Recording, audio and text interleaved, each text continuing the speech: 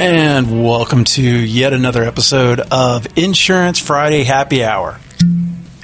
I'm Laird, and as always, I'm here with Becky. Hello.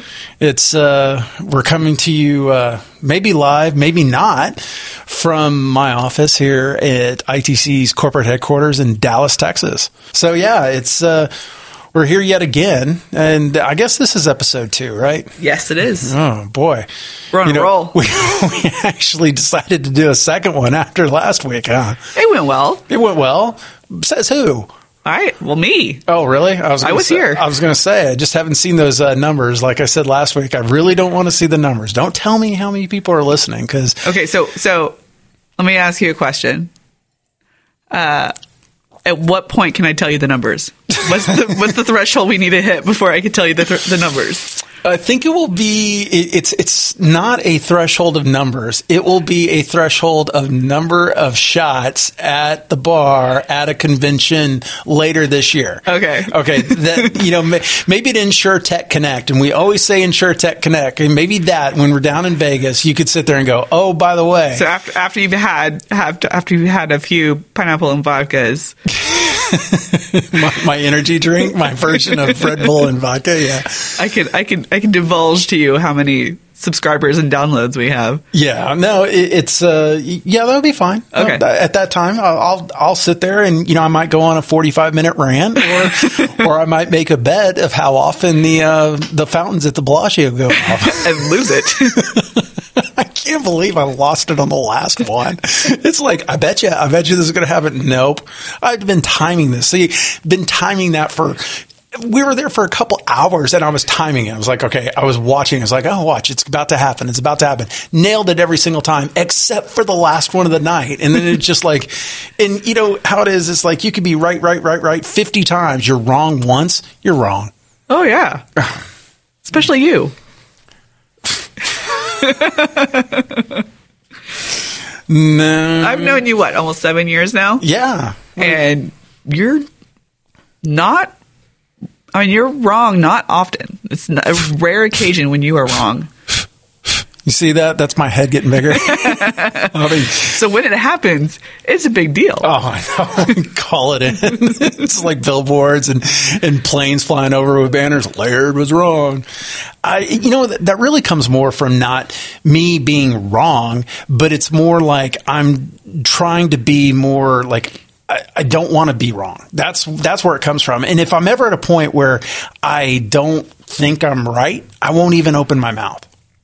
And so that's why that's why you're usually right. Exactly, because I don't open my mouth, and then when I'm opening my mouth, I'm right. But oh man. So yeah, here we are. Yes. What are we talking about today? Well, today I have a story from insurancethoughtleadership.com.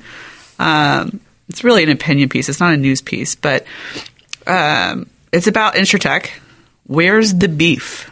You remember that commercial? Well, yeah. Well, what was her name? I love those commercials. And it was such a big thing. It was so easy. Just alongside with I thought she was the same lady that was throwing the tire into the discount tire window. As a kid, I just was like, oh, that's it.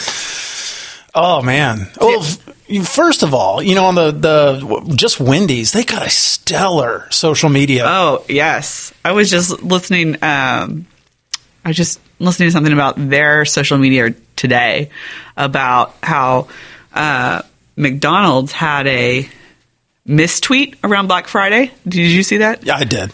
And then how Wendy's came into the conversation, guns blazing at McDonald's over it. It was pretty funny. Yeah, and then I guess there was also Wendy's wanted to do a flame war with other brands and all that, and they're just irreverent. I mean, they nail it. It comes off right. It's at the right time.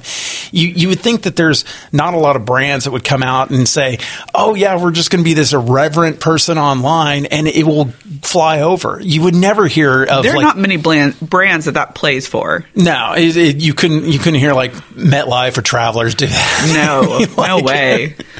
Oh, we heard you got in an accident. Oh no. There's no way that would happen. But Wendy's, it works for Wendy's. Yeah, it does. And, whenever, as long as they stay on top of it, because the first time that they, send out the wrong tweet or they on a corporate level do something that just destroys it, then you get that, you no longer can be that irreverent. So yeah. They got to make sure they're doing it right. Yeah.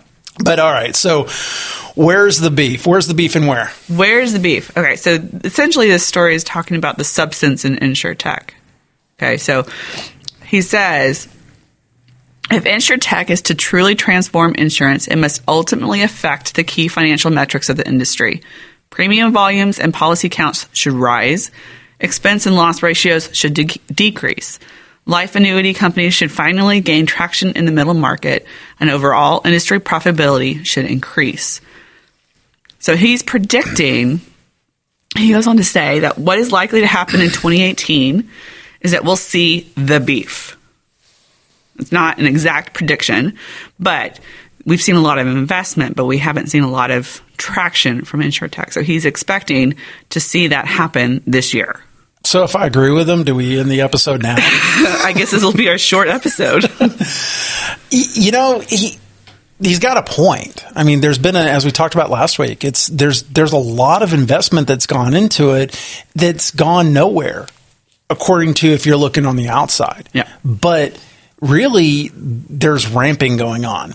And sure, there's ones that have misstepped, and there's ones that have actually reached out and made a play and it didn't work, and they have to rebrand, realign, all of that type of stuff. And that's where it needs to change. But there's so many segments, and I kind of want to talk about each of those segments that are here.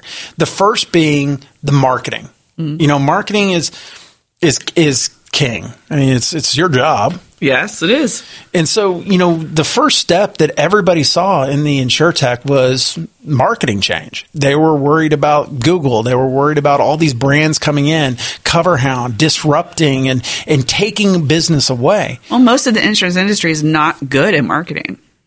That would be correct. They're not. I mean, you got Geico with their $1 billion advertising budget that everybody knows who they are, what their deal is. And you've got some other big advertisers, State Farm, Allstate, who else? Travelers. Progressive. Yeah. All of them spend a lot of money on advertisers, but they're a few out of so many, right? So what the InsurTechs do well is marketing, because they're not focused on the end, they're focused on the beginning more. And it also, don't they really focus on the customer experience? Absolutely. Which is what we talked about. Yeah. And, customer experience is key. I mean, having something that, there's a lot of ways you can't gamify insurance. You can't make it cool. Zebra did a pretty good job of having the rates change and whatnot, but they've since changed away from that. They're doing your insurability score. They're really saying this is where you're at, because they're trying to set expectations. There's not a real great way to gamify it. And the next thing is you can't give discounts. You can't just say today only it's 10% off your insurance. You can do that in the UK and the EU, but you can't do it here. And, so that customer experience is making it easy is where it's really going. Right. And, have you ever used one of these sites where you just take a picture of your, or an app, you just take a picture of your driver's license and it goes, oh, I see you have this. I see you have that. This is how many cars. This is how many drivers you have in your household. I used it just to see how it worked, but I am an independent agent customer, so I buy my insurance through an independent agent. Bravo. Well, you got to feed the hand. I've got to take care of the hand that feeds me, right? Yeah, so. Exactly.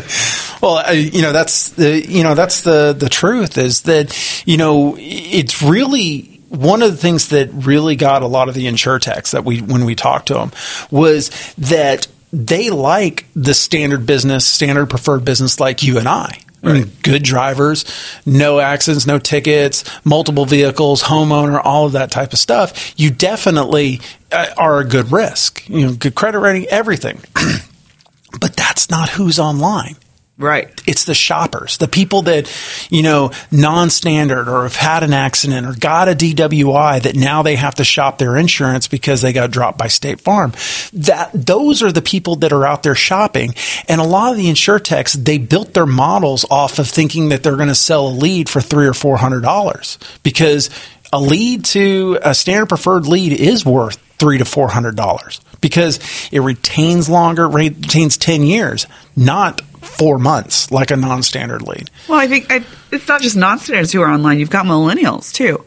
I mean, whenever I watch a YouTube video and the pre-roll ad is Lemonade, yeah, they're not targeting people in their 30s and 40s who buy homes and have kids. They're targeting the millennials. Are you saying I'm old? Yes, I am. Oh, because I haven't seen a Lemonade ad. I'm like, great. I'm not even in the ballpark anymore. Yes, but I'm also not their target market because I have a house and 2 kids. Yeah. So yeah. Then you might have been looking at them, which is good. You got to know your competition right. and what we're doing. But that's one of the things about the insurtechs that they missed is that they went for the standard preferred first, and they weren't looking for the shoppers. They weren't getting the right companies. They weren't driving that right value. And a lot of the insurtechs that are really they're lead aggregators. That's what they are. They market, they get the leads to come in, they distribute those leads to agents and carriers. Well, we hear from a lot of them. We've heard from some that have gone, some that are current, and a lot of them go, it's amazing that the independent agents, when we send it to an independent agent or someone who has the pivot, not a single carrier, but we send it to an agency, a call center, whatever it may be, that can offer multiple rates, it retains better because it closes better. And that's what they were missing, and they figured that out over the past year. Yeah. Well, when you have just one product to sell, if that product isn't a fit, there's no other option for that customer to choose you. Yeah. So having an independent agent where you have different options to place that customer, that's where it is. Yeah, and that's what we talk about all the time is that, hey, you can sit there and offer out of your agency. You could be the agent down the road. You could be a brick and mortar single location agency. But if you act like a call center, that you say, listen, we can do your quote online, we can do it over the phone, or we could do it in your office. In our office, you have all the options that are available to you, and then you're meeting the needs. And someone like Esurance, they'll never have a location down the road. So people that want to meet and greet and understand, to develop a value relationship with their agent or the person they're buying this policy from, they're not going to buy from them. But this is exactly what Geico's figured out. They now have local offices. Yes, they do. You see right down the road from us, there's a big sign that says local office right down the road. And it's because they realize that having someone local matters. And that's where the insurtechs still miss it, and they've missed it, but they're starting to partner. They're partnering with agencies. They're working with agencies where they can distribute leads from them to them, whatever it may be, where they can do a lead exchange and they can actually grow. And that's the transforming change that's going to happen in this year, is that no longer is it, I'm going to build a website, I'm going to have millions of people come to me, and I'm going to sell millions and millions of dollars of insurance. That they understand that doesn't work. Now they understand, hey, we have to focus. We have to make sure we distribute these leads appropriately, effectively, economically. And then once they do all that, that's when they're going to succeed. But that's something the independent agent can take advantage of. Yep.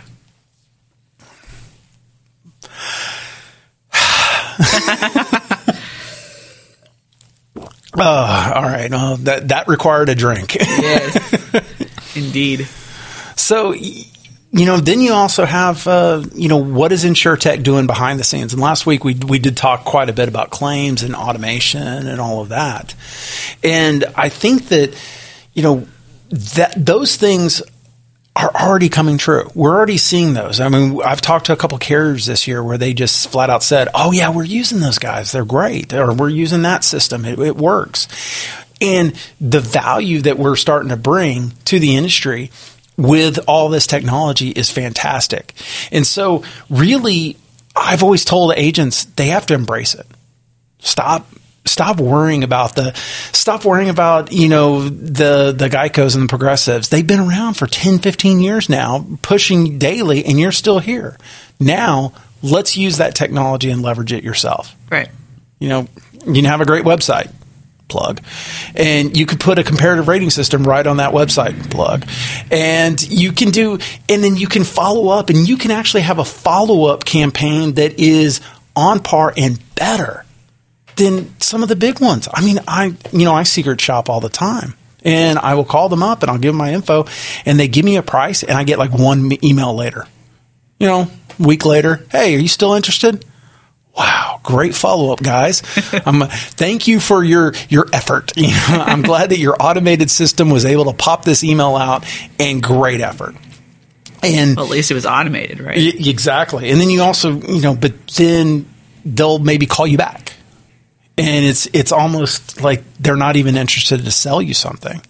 And so that's where IAs are able to really capture something, is that they offer the level of service that everybody wants. Right. And you and I are both avid Amazon shoppers, and Zappos for you and all that type of stuff. But that personal touch. You go into a store and someone walks up to you and walks around with you a store and actually helps you. I just bought this sweater here, and the guy walked up and helped me and was like, "Oh, do you like all these colors? Can we get you a different color?" Because I was going to buy it on Amazon, but they didn't have the color. So I said, "Hey, they have it in stock, so I'll just go ahead and do it." But having someone there actually caused me, I bought $100 worth of sweaters, and then all of a sudden I was buying $400 worth of sweaters and everything else, and belts and another pair of pants and all this stuff. And so there's so much more upsell opportunity when you have that personal relationship. Right. So they come in for your auto, and then all of a sudden it's umbrella, then it's home, then it's life, then it's, all of these things that you can add on. And, that's the value proposition that I always tell agents. You can do this. Right.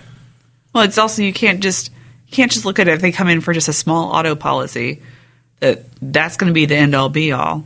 If you get to know that consumer and build the relationship, there's going to be more insurance needs they're going to have over their lifetime as the years progress. And if you start with one policy, you can expand that in the future. Yeah. And people, I hear all the time, are like, "Oh, I'm getting out of personal lines. I'm just going to commercial." I'm like, we can talk about that next week's episode. But really, commercial, that's a changing market that people don't need to see as a lifeboat. They need to see it as, listen, this is supplemental to personal lines, and personal lines is supplemental to commercial. You need to have that whole thing, because exactly what you said. You're going to go in and you're going to buy that commercial policy, but we can also do your auto. We can do your home. And that's where, whenever you go from being a monoline agency to a multiple offering agency, that's the power that a lot of agencies that are abandoning personal lines is losing. Right. I mean, as a consumer, I went to my agent first for auto and home, and then I started having kids and my needs changed. I need life insurance. Yeah. Right? Mm-hmm. So it's like, well, I want to try the agent I already know. And if they didn't have it, well, I had to find somebody else. So if you have it, there's a way to then round out my account further by me being ready to meet my needs when my needs change. Yeah. So you're in the same boat I was. I mean, you sit there and you're like, "Oh, I don't need life insurance. Who cares?" I was like, and all of a sudden you hear the, and you're like, "I need life insurance. I need a lot of it." Well, I think I just relied on my employer provided coverage for many years, because it was just enough to cover, expenses. Yes. And that was it. That's all I needed. But then kids come along and the needs change dramatically. Yeah. Yeah, absolutely. But all this personal lines, personal lines matters. I mean, it's a big thing, and having that breadth of being able to make an offering is fantastic, because you might be a standard preferred line agency, right? Mm-hmm. And you have a great client who has business policies with you, has a home with you, and he hits happy hour on a Friday afternoon and has too many, and doesn't choose Uber and gets a DWI. all of a sudden that person's now in a non-standard high-risk group. If you don't have an option to cover them, like that, to cover them is going to be triple their current bill or their current policy, then you're going to lose that customer because they're going to take that business elsewhere that can offer it. So I tell agents all the time, you need to have this broad set. You need to have from non-standard to preferred. You need to be able to cover the market. You need to be able to have multiple lines of business so that you're covering every base. And that's one of the things that I think the InsurTechs lack, is that they're all monoline. Some try to dabble into this, some try to dabble in, offering multiple policies and package and whatnot. But in essence, they're all monoline. Lemonade, monoline. Yep. And the reason they're doing really well is rental policies are taken off because put a satellite dish up on your apartment or your rental house. You got to have rental coverage. You're a kid and you just get in your first apartment. You got to have rental coverage. It's only $100 without contents, maybe $200 with contents, and everybody needs it. So if you're a non-standard agent, you need to be plugging in rental on top of that policy. And if you're a standard preferred agency, just like you would do with like a home policy on an auto policy or vice versa, you need to be going, okay, non-standard doesn't really pay me much. It doesn't retain long. And it's something that you've got to, work a lot more than a standard preferred agency to keep them on the books. But you add in rental, a lot of times that becomes a package. It's a package for the non-standard high-risk buyer. And then you can retain them longer because they have more value of being with you. Yep. Absolutely. You know the drink after that? Yeah, I do. I love this. I love talking about insurance. I love the opportunity that this industry has. And people that abandon this industry, they're missing the boat because they're walking away at the most exciting time because there's opportunity for all of us to really sell more, capture more business, win that business. A lot of times they'll go over to Progressive and their needs will change. And if they can go with an independent agent that still offers Progressive, they love the Progressive workflow. They love Progressive. They have no problems with Progressive. The price is good, but they weren't, Progressive hasn't offered home forever. Now they purchased ASI, but so they're going to start rolling that into a home product. But what if they do renters? What if they do that? And now what you can do is you can actually shop it. And a lot of times you can say, oh, you're with this company? Well, I'm going to place you with this company for auto and that company for home, and I'm going to beat every price on the street. And that's winning. Yep. What else you got on that? That was it, really. Just expecting the momentum to continue, and we'll start to see results out of InsurTech, really, more than we already seen. We'll just start to build and continue to grow. What are you excited about in this industry? What am I excited about?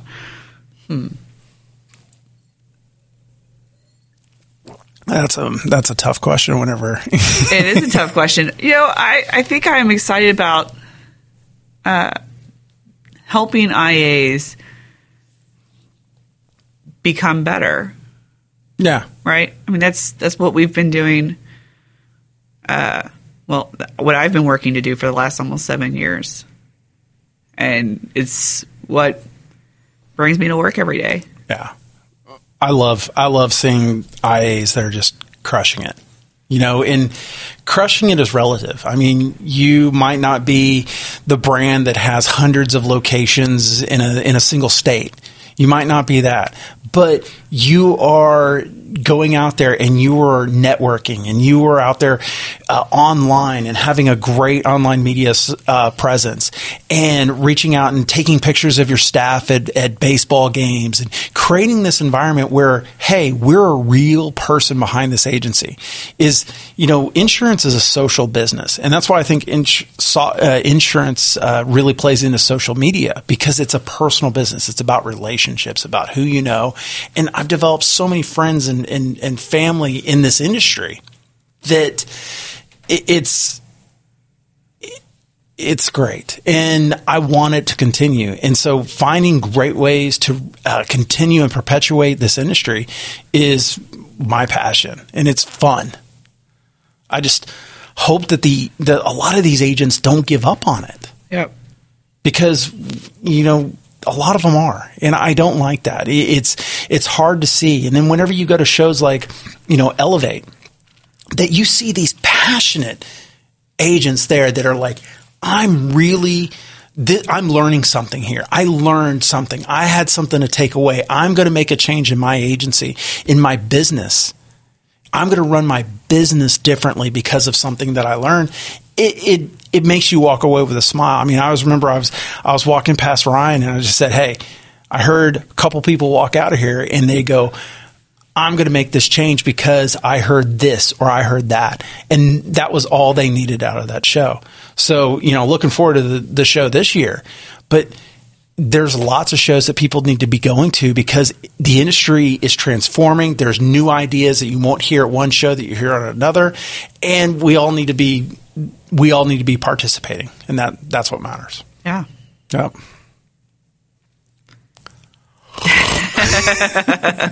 I think that's the end of this one. It's getting close to the timer on that one for sure. Yeah.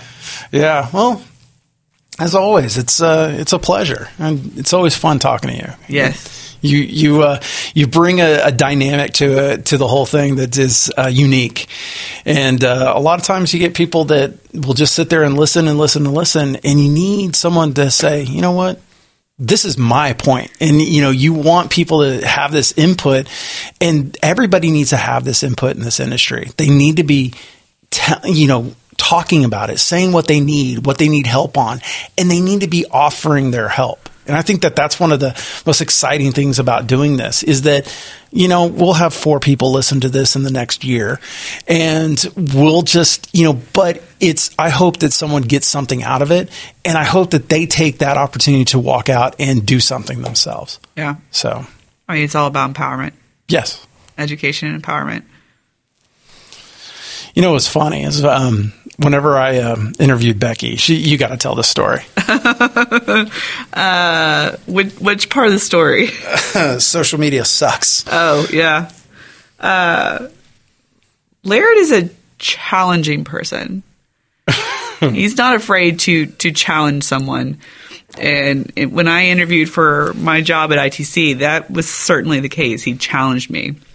And he challenged me in several ways, and one of them being that social media has no place in an insurance agency. And I told him he was wrong in the job interview, which I'm pretty sure the HR experts tell you not to say. Not to argue with the interviewer. Not to argue with the interviewer. And I certainly have a clear memory of thinking, why are you arguing with this guy who's interviewing you? It's not a good idea. I just told him he was wrong. And I told him why he was wrong. And he eventually saw your way. My way. I think I did offer you the job in the interview. You did offer me the job in the interview, yes. Because that's what was needed, is that you needed someone to actually say, you know what, there's power to this, and have conviction on it. And that's what's fantastic about what you do here. So I'm happy that you eventually said yes after you made me wait for a couple hours or days or whatever it is. I think it was a week. It was a week. Yeah, there it is. But we hope that people listen to this also get something out of it and make a difference. Yeah. All right. Well, it's been fun. Yeah. Thanks for listening. Yep.